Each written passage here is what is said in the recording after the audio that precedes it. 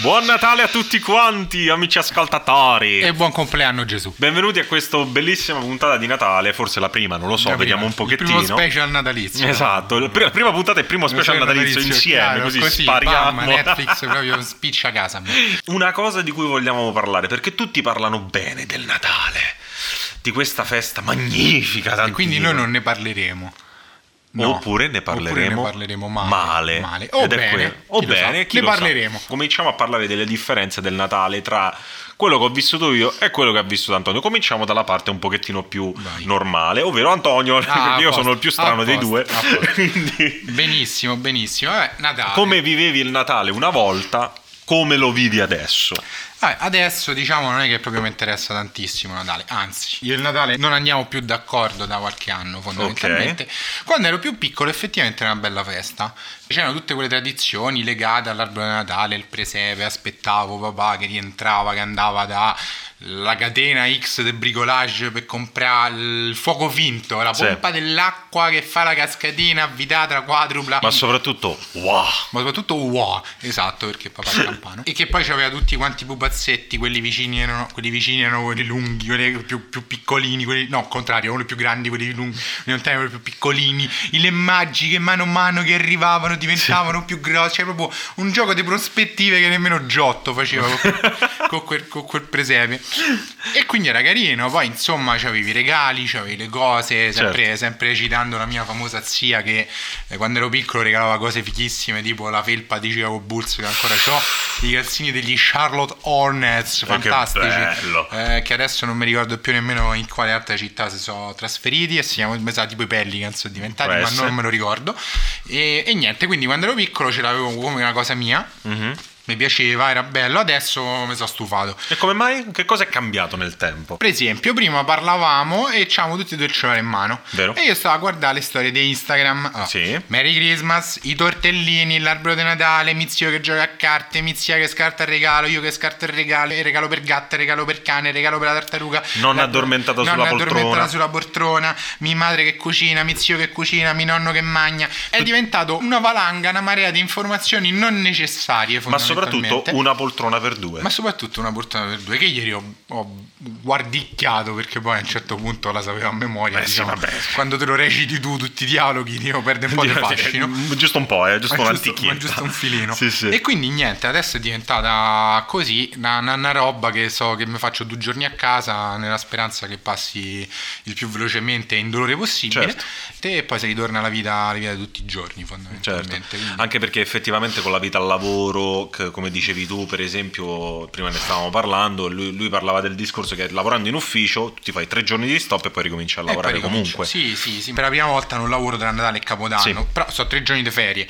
Poi diciamo che sotto Natale c'è quel grosso problema che andare in vacanza costa, o quantomeno per me costa, e quindi non è che stacco veramente, sto a casa, mi annoio, un po' mangio, un po' bevo, un po' mi annoio, ma sono 3 giorni tutti uguali. Assolutamente sì. Per me Natale e Capodanno, cioè quello che dovrebbe essere la fine dell'anno, per me sono le ferie estive. Le ferie estive faccio 3 mesi, me ne vado da una parte, mi svago, mi libero la testa e l'anno ricomincia a settembre, o comunque alla fine delle ferie. Natale è una festa forzata, a meno che tu non sei veramente una persona che ci tiene al tipo di festa religiosa, è semplicemente un qualche cosa che fai un po' perché tanto lo fanno tutti. Oggi noi stiamo qua a fare sta cosa, ma se non facevamo sta cosa, che dovevi fare?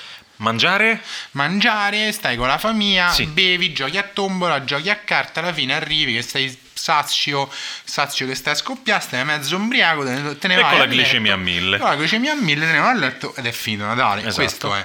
Natale perde di fascino tanto, almeno per me, più vado avanti con l'età e meno me ne frega niente. Secondo me è pure una cosa normale, perché magari da bambino avevi la novità, il regalo, quello che è. E poi appunto non sottovalutiamo sta cosa che quando tu sei bambino, quando noi eravamo bambini quantomeno, non c'erano i social. Quindi papà che faceva l'albero di Natale era bello, un certo tipo di gioia che rimaneva confinata dentro alle 4 mura di casa. Anche se magari sapevi che tutti i tuoi amici lo facevano, però mio padre lo fa in quel modo, punto e basta. Non lo vedi diretto. Per come sono fatto io, alla 300ª persona che vedo che sta a fare l'albero di Natale, io poi l'albero di Natale lo devo smontare e rimettere dentro la scatola, è più fatta di me. No, sì, ci sta, non aspetti neanche il 6 gennaio come si fa di solito. Invece io da una parte ho sempre vissuto il Natale in maniera un po' collaterale, che venendo da una famiglia di religione ebraica si festeggia il Hanukkah.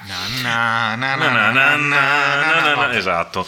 E ho sempre visto magari i miei compagni di scuola, parlando sempre di quando ero piccino, che facevano l'albero di Natale, parlavano di quest'albero di Natale, a me mi veniva un pochettino di rosico, cioè rosicavo parecchio. Sì, non ti sembra, non fa parte di quella specie di rito che fanno tutti, esatto, no? Non facevo parte di quel mondo, quindi avevo chiesto a mia madre, mi sembra che un paio d'anni avevamo fatto un albero di Natale che non era neanche un vero e proprio albero di Natale, ma era un ritaglio di un albero di Natale fatto con la carta verde, per quelle cose, ma un candelabro, ok. Esatto.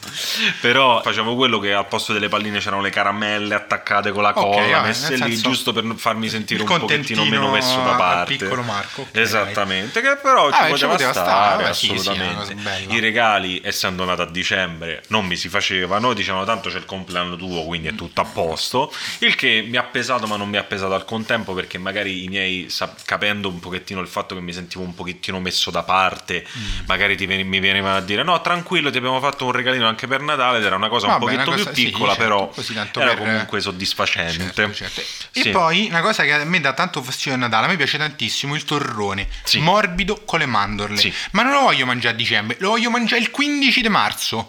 Perché no? Perché voglio il torrone. Io la mattina di marzo mi sveglio e voglio mangiare mezzo chilo di torrone. Ma perché il pandoro d'agosto? No, aspetta, un po' pesante il pandoro d'agosto.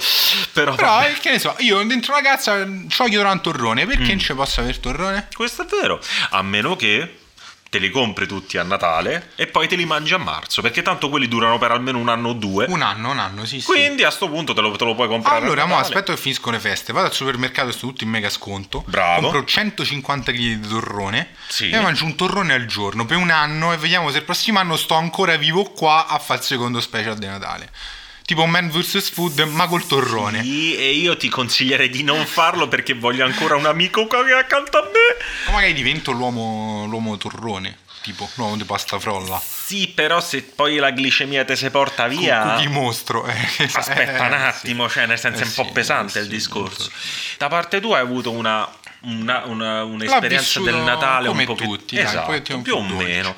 Io un pochettino in maniera collaterale, ma poi anche adesso devo dire che condivido molto l'idea che c'hai te, nel senso che io lo spirito del Natale già non lo sentivo prima, figurati adesso a 32 anni non lo sento praticamente per niente, quindi poi diciamo che dipende anche da dove vivi, o quantomeno da qual è l'immaginario collettivo della città in cui stai. Esatto, se a Roma non è così vissuto, a meno che non vivi proprio molto vicino al centro, dove vedi Spelacchio oppure queste cose qui, o per esempio se vivi a Londra già le luminarie, tutta la parte decorativa è molto più presente. Appunto, per esempio ci stanno delle città che un po' perché il grosso dei film che vediamo sono di produzione americana, eccetera eccetera, come no? Però a Natale mi viene in mente New York, non mi viene in mente il Colosseo. Infatti una poltrona per due è ambientata a New York, chiaramente. E infatti a me quando mi dici Roma mi viene in mente il Colosseo, pure che poi a Natale ci può stare che è Roma, perché c'è il Vaticano, alla fine Natale è una festa cattolica, però non ti viene in mente quella città in cui tu puoi godere il clima natalizio bene, fatto bene, in cui tu ti senti immerso in questo periodo, diciamo, di gioia, fondamentalmente. A Roma gioia forzata, sì, più o meno sì, in cui a Roma c'è sta l'albero, le luminarie nella zona centrale, e poi non c'è sta nient'altro. Finiamo di fare sta cosa, ce ne usciamo, stavamo a New York, vado, che ne so, vedo la gente che pattina al Rockefeller Center, per dirte, no? Invece mo usciamo, te ne vai a Roma, ci stanno 4 lampadine, i fori imperiali, la gente che sta arrabbiata perché per le solite robe loro, o per la glicemia troppo alta, che zuccheri che ti danno in testa, e poi basta, non c'è qualcosa che dice vedi che bello Natale, no, ci sta l'albero così, però tanto alla fine è un albero grosso con 2 lampadine, esatto, bellissimo, si vede però che siamo diventate persone ciniche con la crescita, porca miseria. E quindi questo è il nostro pensiero sul Natale. Fateci sapere quello che pensate voi, chiaramente. Se vi è piaciuto, se non vi è piaciuto, da piccini come lo vivevate, se lo vivevate, se eravate in un'altra religione, insomma, qualsiasi cosa. E soprattutto speriamo che Antonio sia presente anche per il secondo special, dopo che si è mangiato 150 torroni. Esatto. Buon Natale a tutti quanti e buon anno, evviva!